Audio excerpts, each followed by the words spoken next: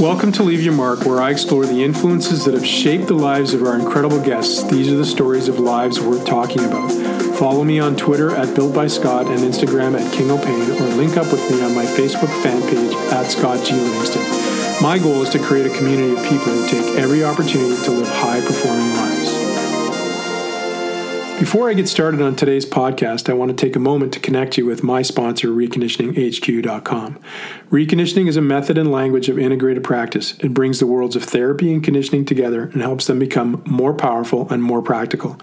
If you live in one or both of these worlds, or you use the services of a therapist or conditioning coach, you know that sometimes they don't see eye to eye. They aren't on the same page. Reconditioning provides a time-tested process for aligning these two worlds and creating impactful solutions to performance problems. Follow them at Reconditioning HQ on Twitter, Instagram, and Facebook, or become a member of their Facebook group, Reconditioning HQ Revolution, and join the Reconditioning Revolution. Hello and welcome to Leave Your Mark. I'm Scott Livingston, and today I have the pleasure of speaking with Sophia Nimphius. Sophia is an associate professor at Edith Cowan University and leads high-performance services for Softball Western Australia. She previously served as a sports science manager for the Hurley Surfing Australia High Performance Center and has held positions in sports science and strength conditioning in the U.S. and Australia, supporting athletes at various competitive levels. She has been an invited presenter and researcher nationally and internationally on topics from elite performance to diversity for innovation, and has also published numerous peer-reviewed research articles and several book chapters. The reason I've invited Sophia on Leave Your Mark is that I was struck by her desire to share her knowledge and challenge convention through research and applied practice. She's indeed leaving her mark in the world of human performance. Welcome, Sophia.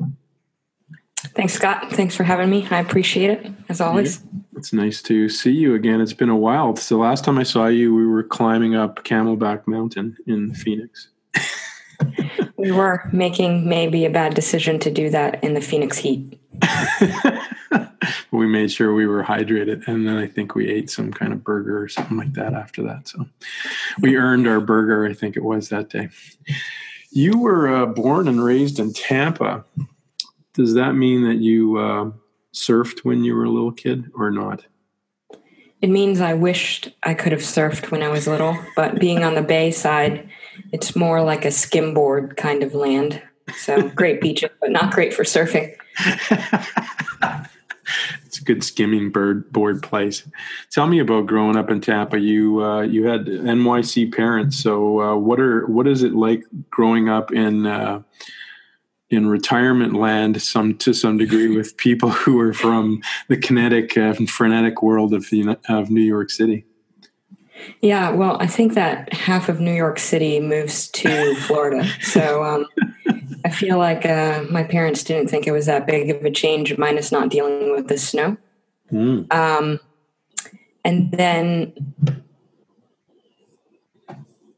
that, I think for me it was an interesting place. Tampa was growing quite a bit in the 80s and 90s. It was actually a really big center for skateboarding, ironically. And when I was young, I was quite into that as a hobby. But it's also one of those great places that you could play sport outside all year round. So that is probably a breeding ground for where I'm at now. Yeah. But from my parents' perspective, it was just, I think they wanted to raise me in a place that was a little bit more free than the inner city of New York. Now New York's so chic and cool, but maybe the late 70s and 80s, we weren't thinking the same way at that time. So I think they were pretty grateful to bring me up down in Florida where I could play easily outside all the time. Yeah, it has a pretty nutsy reputation, New York, in the 70s and 80s. So they were probably doing good for you. So you were a skateboarder when you were a kid? I think like every kid, you pick up the things you can do without needing to be organized. And I was quite a town boy when I was a kid. So skating and playing outside and climbing trees that probably shouldn't be climbed, that was my thing. But I guess it kept me out of most trouble. Did you scare your parents? Like, my daughter climbs trees. It scares the crap out of me. I can't watch her. I think, I don't know, this might be a bias, but maybe my mom definitely scared at times. My dad, pretty proud. So Yeah, I was definitely a product. My dad was an athlete himself, a great baseball player and a boxer, fought in the Golden Gloves in New York and the like, and went through the system in the minor leagues before going to Vietnam.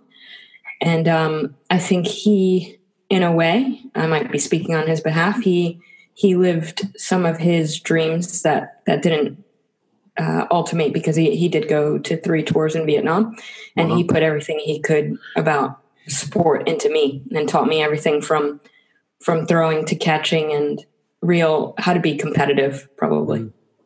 That's a pivot off of that, because that's a really powerful part of American history that we look back on now as the Vietnam War. What kind of conversations have you had with your father about that period of time, or what he went through, or is he quiet about that? I think like most people, over time, you learn to open up a little bit more. So when I was quite young, my dad would tell me all the really funny stories. If you believe it or not, there are some really, I guess they had a lot of time on their hands, and you could either just make nothing of it or make hilarious stories. And my dad was quite good at that. So, he'd tell me how he would trade up on things. I think he learned a lot about business maybe while being in Vietnam. So he's like, I started with, everyone wanted a steak. You missed a steak. So I had a case of steaks. And since I had steaks, I needed a fridge. So I traded people to get a fridge. And then once I had a fridge, I could keep, and it just kept escalating. So, maybe contraband in the military, but he had quite a lot built up in his little unit. So ingenuity. Yeah.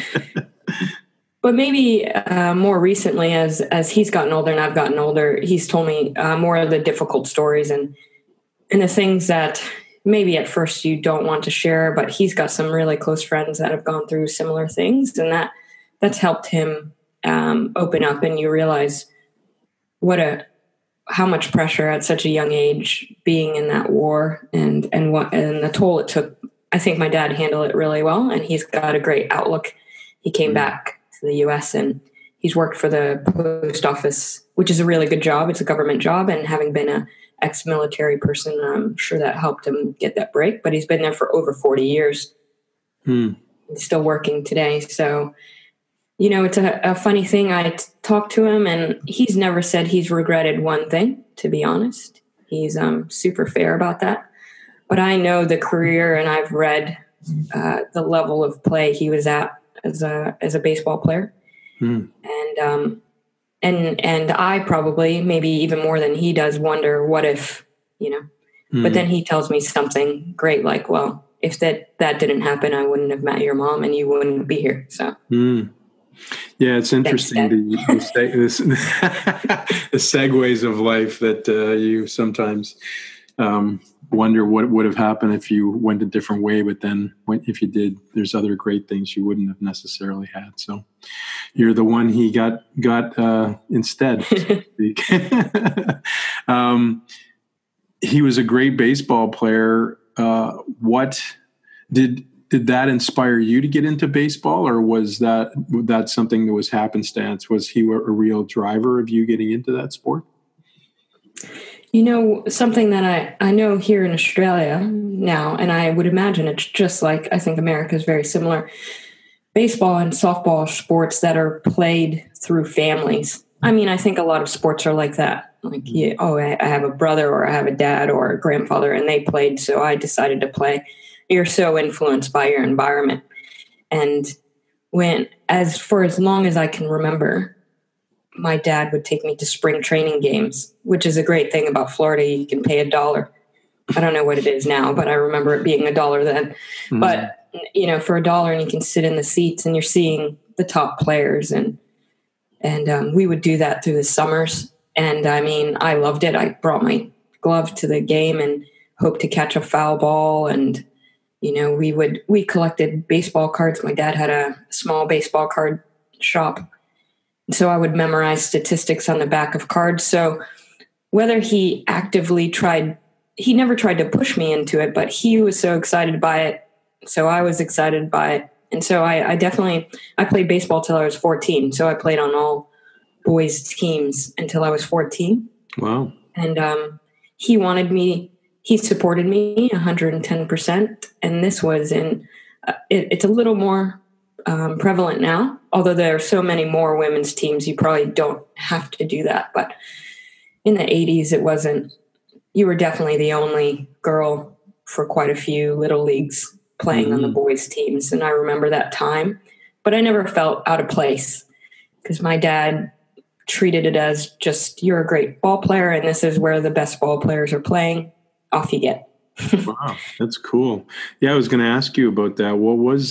How was the experience of playing with boys, in the sense that, were you accepted, or was there any struggle in that? I remember, it's funny the things you do and don't remember. I can't remember having any problems with my teammates ever, to be honest. I guess particularly when you're young, you take a lot of things at face value. So if you're good, and you're part of the team. And I could throw and I could hit and I could run, and to the level, or at that time, it's almost beneficial, I think, because a lot of girls adapt at a younger age, motor wise. I was probably a little ahead, and so that helped quite a bit for the acceptance side. And I don't think they thought anything of it. The place where I would ironically get a comment here or there, but I just left that up to my dad, was, you'd get a random parent who would make a comment, but my dad was in the crowd, and needless to say, an ex-boxer, good ball player himself, and a couple of tours of Vietnam, probably removed all need to be, shy about saying what he thought. So. And what did your mom represent to you as you were growing up? She was, I think you'd said in your thing to me, she was from Puerto Rico. So what is that part of your history or your background play in your life? I'd probably describe my mom as a silent achiever.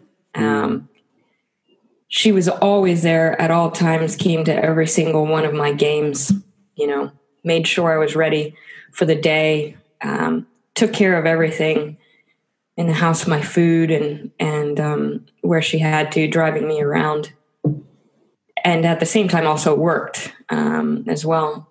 She has her own business and does nails, and went to night school to learn how to do that as a career. And so it was kind of really amazing, considering she was always there. But I knew she worked as well. So I'm not quite sure if she ever slept, but for me, they both played immensely important parts in my life, and that my mom was a constant source of providing. And my dad left me with a real strong competitive spirit. And I didn't realize it at the time, but how important it is for your dad to be supportive of you as an athlete if you're a female athlete.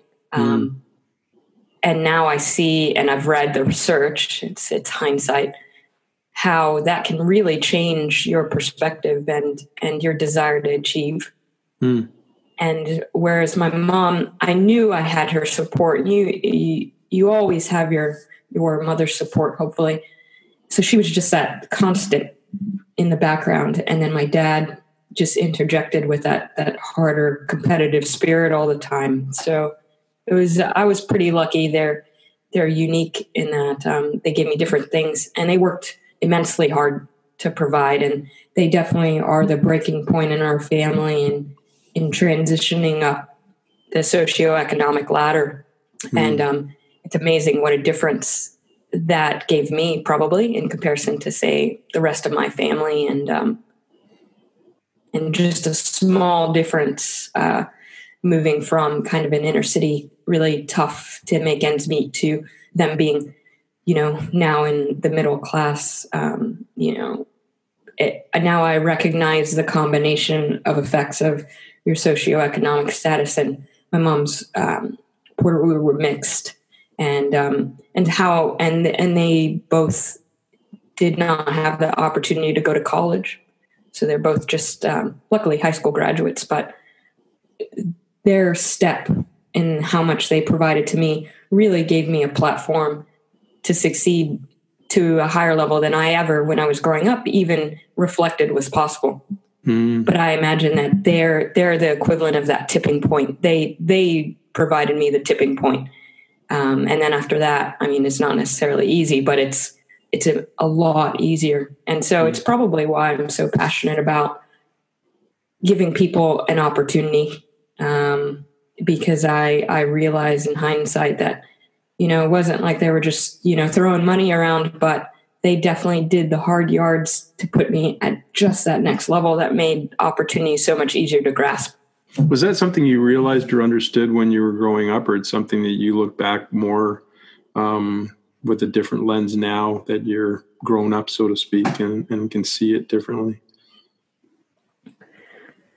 I didn't know it when I was young, but I was acutely aware of being grateful and to work hard and achieve. And I think they instilled that in me, but I think everybody's parents try to instill that, and whether you uptake that is a different thing. But there was something that I sensed was important for whatever reason, but only now that I understand. And almost my move from America to Australia, and I've been in Australia for 14 years, it's even easier for me to look from quote unquote outside in and see some of the underpinning struggles that occur as a function of systems that are so much larger than yourself that you wish didn't, or you don't believe control you until you have a chance to look from the outside in. And so I think most of what I've learned has been hindsight and reflection, but it's been really powerful, and I'm really grateful I've had the chance to step away and reflect on that. I just hope while I was growing up, I was super grateful as well. Well, you can see it on your face that I'm sure your parents see that from you when you see them. So that's the greatest, knowing that I am a dad now, that you feel that when your kids feel it. So it's nice to see it on yourself. Tell me about how you discovered sports science, or the sort of educational pathway that you ended up taking. What was that all about for you? Well, sports science was definitely not what I sought to do originally. I don't even know. I probably didn't even know the term until the very, very late 90s, maybe 2000.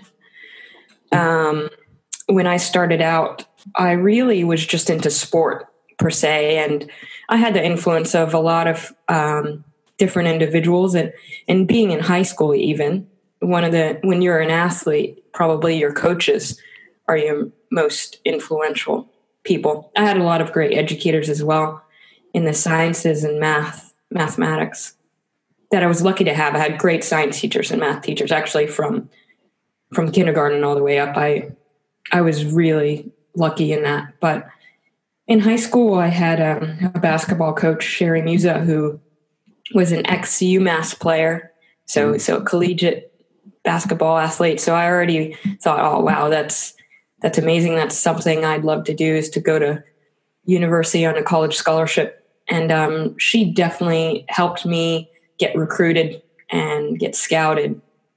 She also happened to be in sports management as a major. That's what she did. And so I picked that up, vicariously. And she actually gave me a job, which led into a pretty great job, because I ended up taking sports management as a first major in college. And I worked with the Tampa Bay Rays in their inaugural season. So in baseball, but in marketing. So basically selling jerseys. And I also love science so much. I did a double degree in biology because I didn't want to leave the science behind. So human biology, which kept my hand in science. And while I was in college, which the university I went to Barton College, which is a Division II school in North Carolina, which is known. It's a big basketball school. It's a basketball area. I went to the NCAA Division II playoffs, and we've got a nice heritage of popular men's and women's basketball programs there. But while I was there, I met an athletic trainer who great is her name's Jennifer O'Donoghue, who's now at North Carolina State. And she asked me what I was going to do next, which I'm pretty certain I replied, go to practice, because she was taping my ankle at the time. Obviously, this was intended to be a deeper conversation. But she then kind of took me under and introduced me to the National Strength and Conditioning Association. And I actually went to my first conference with her because she went to that conference, and it really opened my eyes to strength and conditioning. And then my first realization of the research behind it, which ultimately becomes sports science. And through that, she gave me a contact to Travis Triplett, who was at University of Wisconsin at La Crosse. I got my first strength coach position there. So I had these people that, before I knew what I was supposed to do, or before I knew there was even something that I could do, they literally must have been laughing inside, because they had an idea of where I was trying to go. I just didn't know where that was. And all of these people kind of just pointed me in these directions. So I definitely started in sport management, moved towards strength and conditioning, which for a lot of ex-athletes is a natural fit, because you've been trained in that way. And I was science inclined. I had this sport management. I understood organization and the bigger picture side of it, which I think the sport marketing was very valuable for. We probably leave it out too much in our current curriculum. And I kind of made my own sports science degree by doing the raw science. I did a whole degree in biology, human bio. Did a whole degree in sport marketing. I ended up doing a master's in exercise science. And it wasn't until my PhD, technically, that I did my PhD in sports science. Jumping into it at my PhD, I felt like I understood it. I just didn't have the title to it. So it was a really funny path, and it was definitively not pre-planned. Interesting. I'm wondering, I would like to know your perspective, being that you were an athlete to begin with. Do you remember the first time you had to train to play a sport, that you had to lift weights, or that you had to encounter the gym? Do you remember that moment for yourself, and how did you embrace that? I actually definitely do. And I was in high school in the late 90s, and or mid to late 90s. That was my high school career. And I was really, it's serendipitous. It was just by luck. My softball coach in high school. So I had this great kind of mentor on one side, my basketball coach, ex-player, usually the assistant women's basketball coach, but the head junior varsity coach. And I had someone I looked up to on that side. And then my softball coach, she really believed in resistance training from the get-go. And I don't know how popular of an idea that was for female athletes anyway, in 1995 or 1996. I know a couple people were doing it, but I remember her bringing us into the gym and having a program. And normally it was just football that was in there. In fact, we didn't even lift weights for my basketball team, now that I think about it. But our preseason for softball, we went in there and she wrote us a program. And it was just an expectation. There was no questions asked. And so really early, I just thought that was normal, and that's what you do. And I had one of my coaches that I looked up to. We were a Florida state champion softball team in Florida. That's a big deal, considering Florida has the entire population of Australia. And so winning a state championship there feels like winning a national championship here. And so we were a good team, and these were the expectations set. And so I got exposure to lifting when I was 15 or 14.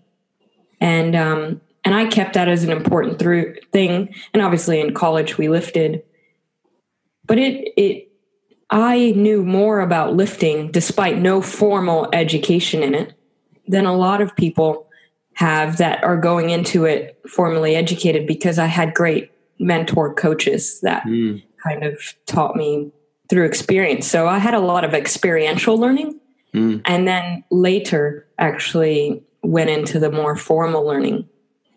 Very cool. What do you, just to sort of segue a little bit on that, as you mentioned, I had an interesting career point in that same space, working at a university in Canada between 90 and 98, where I had to sort of oversight all the training for all the varsity teams. And so I was pretty much introducing, to your point, prior to me, the football team, had the strength coach, and that was it. And I had to introduce strength training to all these women on the basketball team, the soccer team, et cetera. And I'm just curious, as a woman, looking back at that time and now, and you've seen this kind of up-ramping of training and its sort of real embracing in the female culture of performance. Just tell me about what you experienced watching that and seeing it and being a part of it. What does that feel like to you looking back on it? Are you impressed with it? Because there used to be so many concerns for a lot of women about training, and it seems like we've got past that now. It's kind of cool. There's definitely a change. And with change, you're always going to have some pockets of lag, we'll call it, or resistance. But just thinking about when I went through, and although that seems to keep getting further and further away from present day, it didn't seem like it was too long ago. But the amount of change in, say, 20 years is exponential. And,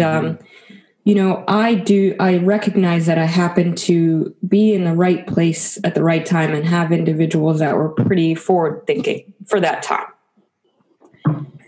But I've met several people, and my teammates included at the time, that before they even got to university, that was not only was it not provided, but it was probably, even as an undertone, not okay. Mm-hmm. Whereas now, and ironically, I just had an under 15s team 2 days ago in softball, and we're just running a open program for resistance training for these girls. And all of them come just ready to lift. They're excited about it. I haven't heard one of them make some of the comments that, and I'm not even going to bring them up because I don't even want to give them airtime, of the things that people used to think about what lifting does for women, not the positive ones. That mindset is not there in the slightest with these girls. They're 12, 13, 14 years old. They ask right away, "Oh, that was easy. Can I go up? Can I have more weight? Can we do this? I'll give that a go." And I'm not inciting that change myself. I wish I were, but that means that they're getting that from the sphere of influence around them. And that could be parents, it could be friends, or fortunately or unfortunately, social influence. And just that in itself makes my job so much easier. Because nothing we can do, no matter how influential you are, can you fight the air of the social underpinning. And so, I think that there's been lots of people doing exactly what I'm doing now with training and really trying to provide. But like any team, unless the team comes to you ready to train, you can tell them until you're blue in the face what's good and what's bad. But until they're ready for it, it's never going to have the influence that it will when those people come in ready. And now, not only do we have the people that are ready to do the training, but those people have been waiting for a long time. Mm-hmm. Now we've got the young girls and women ready and with a social environment that allows them to be ready, because they were fighting something that was bigger than themselves. And it's not just about their personal education, although that can help combat some of the negative underpinnings from social and broader influence. Now that it's kind of that, I'll use that same word, that tipping point has gone, that the change we'll see in the girls that are 10 to 14 now, when we see them as athletes in, say, 10 more years' time, we'll actually get to reap the benefit of all of the fight that's been for 30, 40 years of trying to get that equal opportunity, and not just the equal opportunity for girls, but actually the belief that they should have equal opportunity. Mm-hmm. Because we're giving them equal opportunity, but if we don't have the belief surrounding them, it just fights. It fights against them, and we forget to discuss that influence when we talk about the performance outcomes. Mm-hmm. That it's a lot more than just the opportunity, but all of these things. So if I circle it back around and I go, when I started, there were people there. There were great people doing the right things, but they were fighting. They were just a surfboard with a wave, and the wave was winning. I'm hoping that now these people have caught the wave instead of trying to fight the wave, because they're all going in the same direction. That's cool. So, what was the wave like for you? Because you were at the beginning of a. I'm sure there were females of influence in strength and conditioning prior to you, for sure. But your generation is probably one of the first, I would call, significant generations of strength conditioning women. And what was that like? Did you have to fight for your space, or or was it relatively easy? Well, I don't think this profession is easy for anyone. So, no matter who it is, I think the profession's so vastly competitive.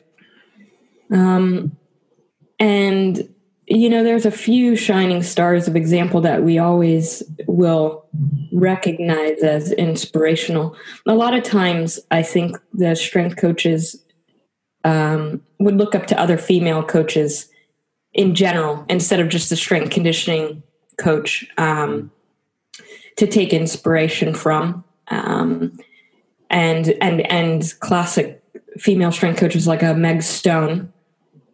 But it's tough. It's tough when there's not a lot of examples, because those people might be influential in your profession, but you also want to see a bit of yourself in those people as well. Mm. And like a similar, background or story or things like that. And so I think that it was pretty hard. But I'll go back to when I was kind of playing on boys' teams or whatnot. And I think instead of looking for specific role models or recognizing that I wasn't represented in a group, I was lucky, and this is not the same for everyone, so I need to recognize that. I always look for the things that I have in common with other people. Mm. And I had lots of other mentor coaches like Dennis Klein, who was one of my mentor coaches. And even though he didn't embody me visually as much as he probably wishes he looked as good as I did. Sorry, Dennis. It was a bit of a joke there, but I just sought to find people that I recognized. Dennis was a geek. He loved technology, and he programmed, and he did things besides being a great strength coach and program, and he thought outside the box. And so that's what I connected with Dennis upon. And each one of the people I just connected on some other level. Now, I was able to do that, but it would have been a darn bit easier to have some obvious role models, like some obvious role models that when you looked at them, it really made you see the possibilities. And for me, I didn't have the same amount of barrier in not seeing myself. But I've talked to so many people that have thanked me because they could see it's possible because of who I am or where I came from or the start that I had. And they've said that helped me believe it was possible. So just because I haven't experienced that need, that desire to have a great example of self in front of you, doesn't mean it's not one of the most influential things that can happen.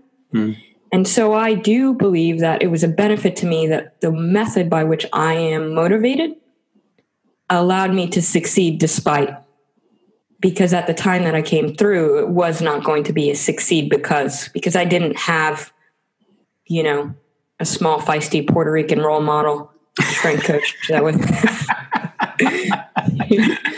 that was just the epitome of self. Now there's quite a few that I'm pretty grateful for. Now you are the small, feisty Puerto Rican. Yes. Role model. Tell me about how you end up in Australia. Like, girl from parents from New York City living in Tampa ends up in Australia. It's an interesting story, I'm sure, but we'll segue to that one. Yeah. Like everything else, it was, I chased opportunity. So if an opportunity were put in front, I just went after it and worried about the consequences later. And maybe that was an internal recognition that this field isn't easy. And if you're getting given an opportunity, or if an opportunity presents itself, then you need to take that opportunity as rapidly as possible if you're going to have any chance of succeeding. So I was with Jeff McBride and Travis Triplett at Appalachian State at the time, and they believed that I'd be a great PhD. So they were making some recommendations, and they previously worked with Rob Newton themselves, one Jeff with PhD and Travis as a postdoc. And they said, you should definitely contact him because we feel you would fit and you would be a great PhD. They basically called Rob and said, we think we have someone for you. And so that's pretty much the story, to be honest. It was a bit of a contact, a bit of people that knew each other that vouched for my quality. And without those people believing in me and then having enough belief to tell others that I was worthy of taking on, I wouldn't have had that opportunity. And they offered me a scholarship, and something I didn't mention, but I managed to make my way through school without student debt. That's one, because I happen to be a good athlete, I guess. One, because the NCAA is so proud of athletes that actually graduate. They give scholarships to those that apply and are successful for NCAA athletes that completed 4-year degrees. And I happened to get one for my master's to do that. And then here I was offered a scholarship for my PhD. And I think the reason I have no qualms about chasing those opportunities is at the current time, probably I didn't want to, nor were we probably the most suited to have a lot of student debt, not my family. And so I think it makes it a lot easier to say yes to opportunity, even if it's taking you far away, or if it's in a place that's maybe Perth is actually ideal, but there were probably a couple other cities I went to that weren't ideal. So I think the combination of just recognition of how good these opportunities are, despite the negatives, and that these things don't come easy. And if you are going to make it based on who you are, you sure as heck better be willing to say yes to everything.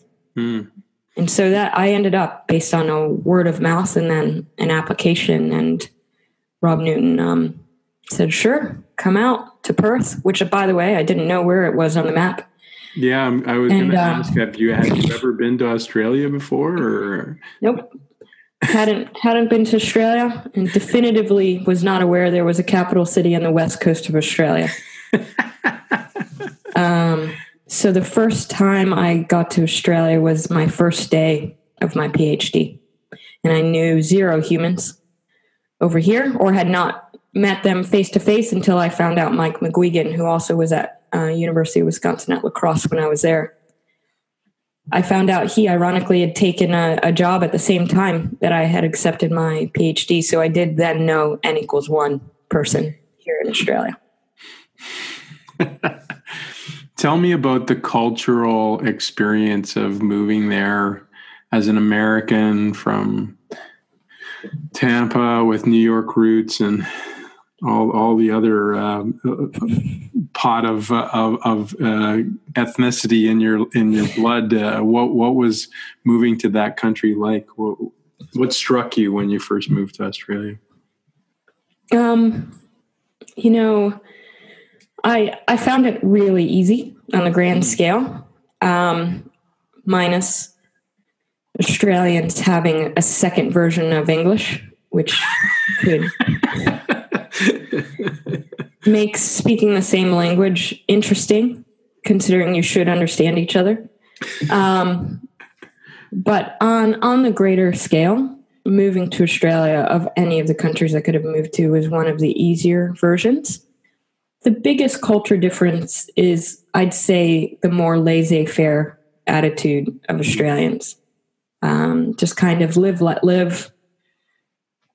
She'll be right, so to speak. No worries is definitely a large part of their culture, whereas in the U.S., and again, these are things that I can reflect upon and see from the outside looking in now.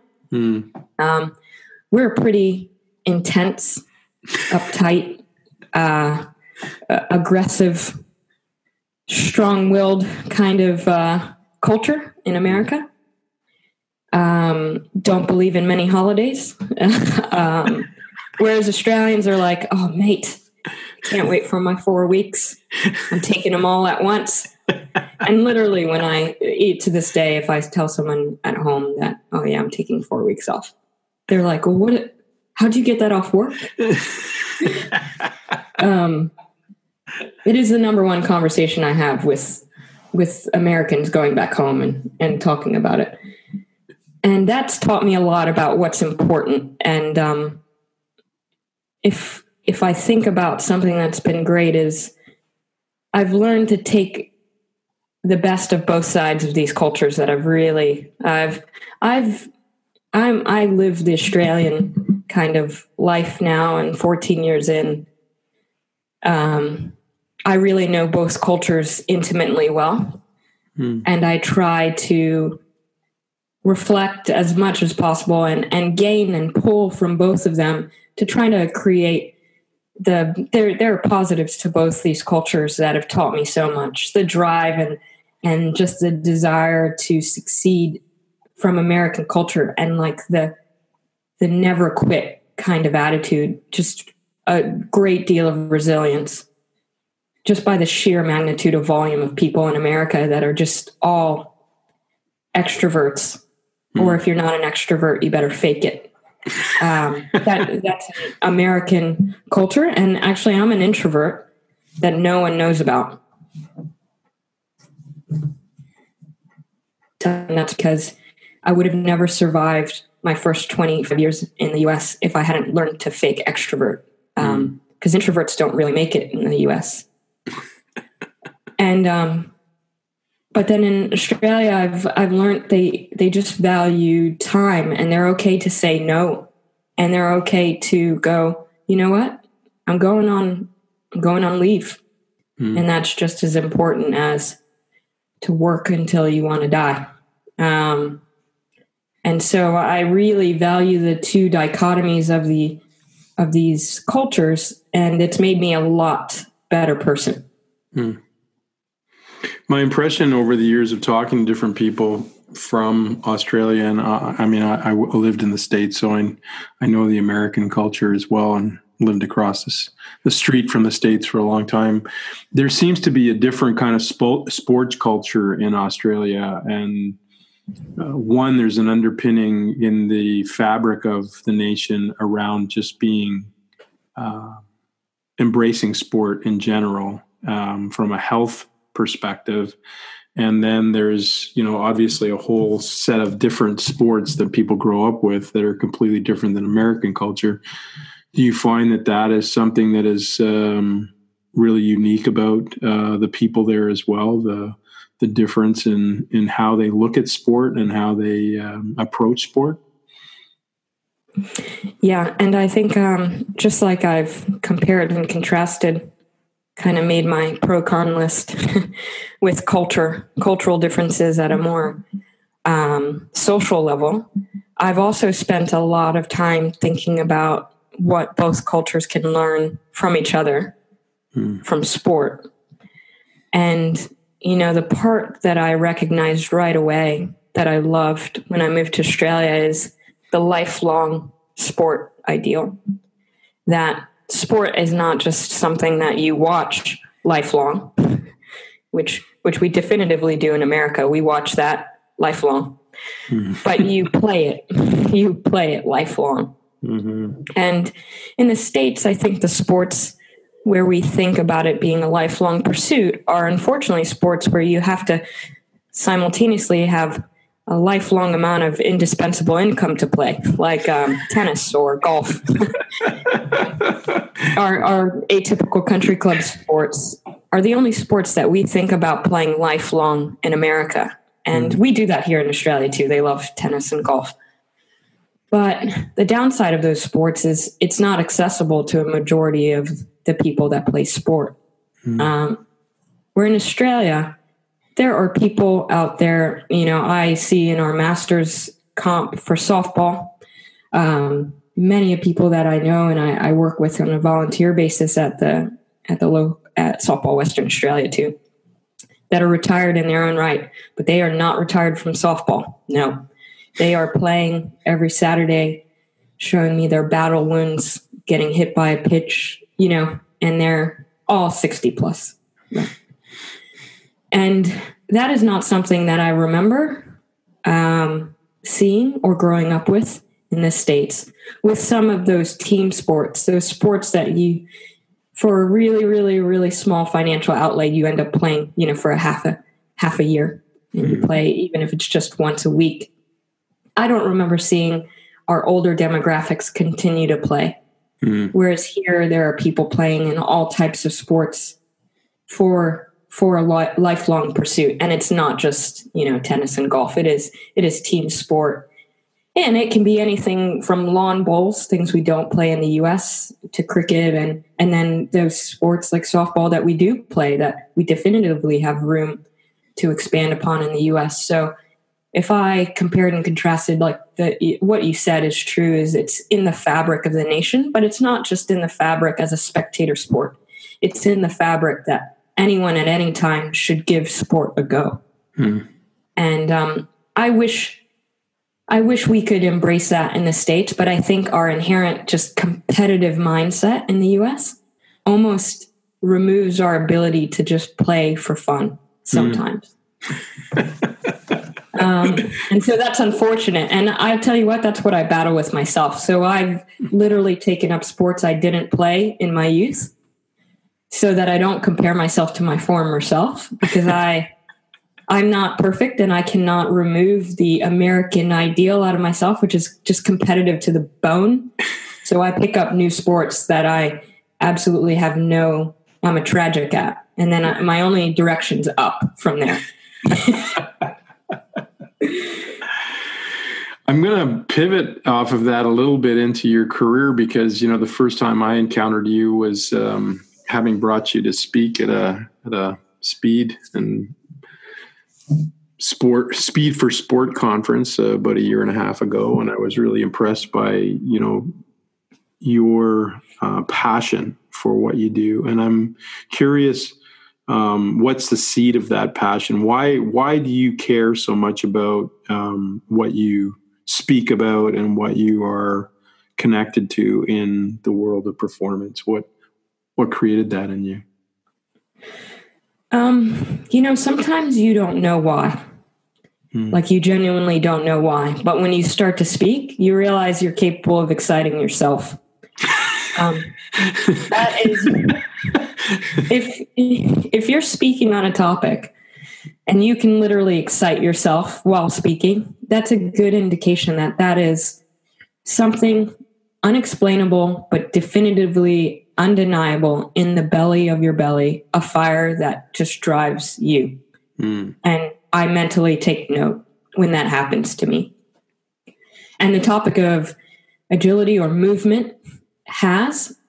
Now, if I played self-diagnosed psychologist with myself, and I did what all good psychologists would do, which is, let's go back to your childhood and and talk about why that drives you. I probably, which thank goodness this is a podcast and you can't see, but what you do know is on a good day, I might weigh 50 kilos and I'm only 5'2.5". And I played college basketball. So someone recruited me. Thanks, coach. So I'm not cut out. I'm not built to the typical American ideal. Like Americans, we like big, huge, intimidating forces. Even if you were playing badminton, we would want giant, huge humans just for the sake of being intimidating. I think that's a safe bet. We love that sport. Bigger, faster, stronger. That defines us. Mm-hmm. Well, I'm not that, but I was always faster. And that was my saving grace. It was a thing that allowed me to continue. Again, it's a thing. I succeeded despite and not because. And I got to play despite being small. And that was because I was fast and I was agile. I guess you have to find your strength. And sometimes that strength comes out of your environmental. And mine was a self-constraint. I wasn't going to be very tall and I wasn't going to be very big. So I naturally developed, or by necessity, developed a lot of traits of reading the play, being quick, being agile. And I knew that kept me in the game. And so then I thought, if that's that important, imagine if you could develop that in lots and lots of players, not just because they have to, but imagine doing that for players that are also big as well. Mm-hmm. And imagine if they were agile. Now you've got a definitive great athlete. Mm-hmm. And so I probably do love it because it was that little nugget that I knew I had that kept me in the game, despite the rest of my characteristics. And so it's really exciting to me because I believe you can develop those things and they're not something that is non-modifiable. I hate focusing on the fact that I am short because there's nothing I can, thank you for the fact. So what else can we do? And so I think that's why I get so passionate about it. And the other thing is people love the topic, but they avoid it like the plague because it's a little bit complicated. And I love to go after things that other people are scared to do. I was talking to a friend and she said, this describes you perfectly. The best way to motivate you is to tell you can't do something. And so I think I was reading the literature, I was seeing people coach, and kind of people top of agility. They say it's important, but a lot of it was really low in the level of depth or the amount of time we spent on it. And in my mind, that probably was this equivalent of we don't do research and we don't coach agility that much because you can't. And I went, oh, really? Okay, let's do this. So your motto is smaller, quicker, smarter. That's right. This is the perfect segue for my part where I read the little horoscopic piece that comes out of this beautiful book that I found called The Day You Were Born. So you are a Libra 3, and your purpose is to live your beliefs and risk yourself through leadership, knowing that remaining close to the truth is the only protection you have or need in an ever-changing world. I believe that all of us have the capacity for one adventure inside us, but great adventure is facing responsibility day after day. William Borden. The Libra 3 is not interested in daily routine. Their dreams are of faraway places and impossible feats. But the truth is, the greatest challenge is living day to day, taking responsibility for the little things, seeing heroics and meeting everyday challenges. If Libra 3s haven't had an opportunity to experience life firsthand and learn about themselves, they could be under the influence of someone with strong beliefs. It's time they take their power back and reconnect with faith and hope. If they are on the other end of the polarity, they are loners and rebels. Going against injustice or impossible odds is something they love. Charming, controlling, and willful, they make the rules. They need to stop trying to change the world and give themselves a new perspective. They need to accept their fate. Only they can transform it. They either take on too much responsibility or not enough. Balance is the key to happiness. Someone wrote that for me for sure. I see a few threads in there that sounds like the lady I'm talking to. So it's kind of a good segue at that moment. Yeah, definitely. I mean, I take on too much regularly, and I recognize that. And I try to step back within the context of my immense desire to pretty much change the world. What is your Achilles heel, something you do, well, but it sometimes catches you or bites you in the leg, so to speak? I recognize I have a great capacity to do work. But because of that, I say yes to so many things. And like I've said, I think it's a function of the way I've gotten at least to the place I am in my career is I've always said yes. I've just said yes. Whatever it is, just keep going. But now I'm to the point where the number of people that are asking me to do things, which I want to help every single one of those people, is I keep saying yes. And then it's pretty debilitating, despite my ability to have a great capacity to do all this work. I have a family, so I have a wife and a cat, no kids, but thank goodness, because those poor children, if I did. Just based on my inability to say no to others, it makes it hard for me to have enough time for me to self-reflect. And that's something I've actually recognized through this very big year that you said before we got on to the podcast. I've had a really big year. It's been amazing. But I also recognize now I need to take a time out and figure, despite me thinking everything's important, I have to prioritize. So my biggest Achilles heel is the inability to prioritize, because I believe that it's important to help everyone where you can. But at that same time, I'm actually minimizing my own growth, which is what I could probably do in order to ultimately give back to the greatest amount. So that's definitely my Achilles heel. If you ran into Sophia, 20 years old right now, what would you say to her? Oh, that's a great question. 20 years old, I would probably I came to this conclusion when I was 20, but I didn't know it was so okay. And I would tell myself, it's okay to be unapologetically yourself. Very Yep. Cool. Well, Madame, we're very close to the end here, and my ending question is always the same for every party that I speak to. You will perish from this earth one day. I hope it's not for a long time, but how would you like to be remembered?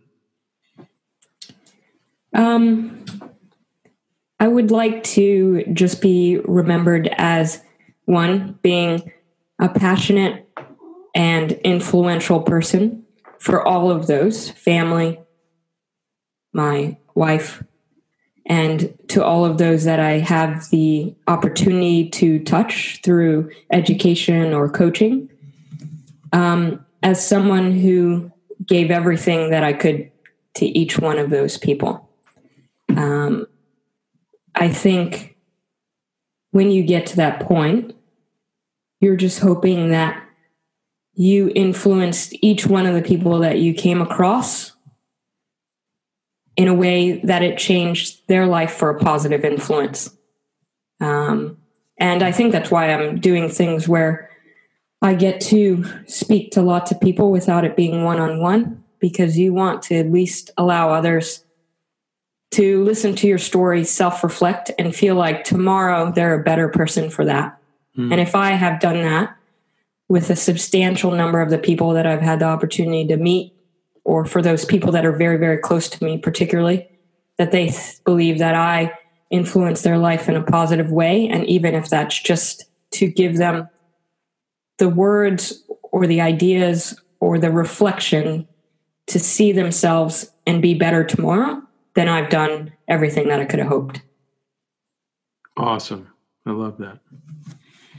Well, I must say that, I met you last year, and I really enjoyed the day that we spent together hiking, and I'm really glad I got to talk to you for an hour today. Thanks for taking the time. I know your time is precious, but I appreciate you spending it with me. So thank you.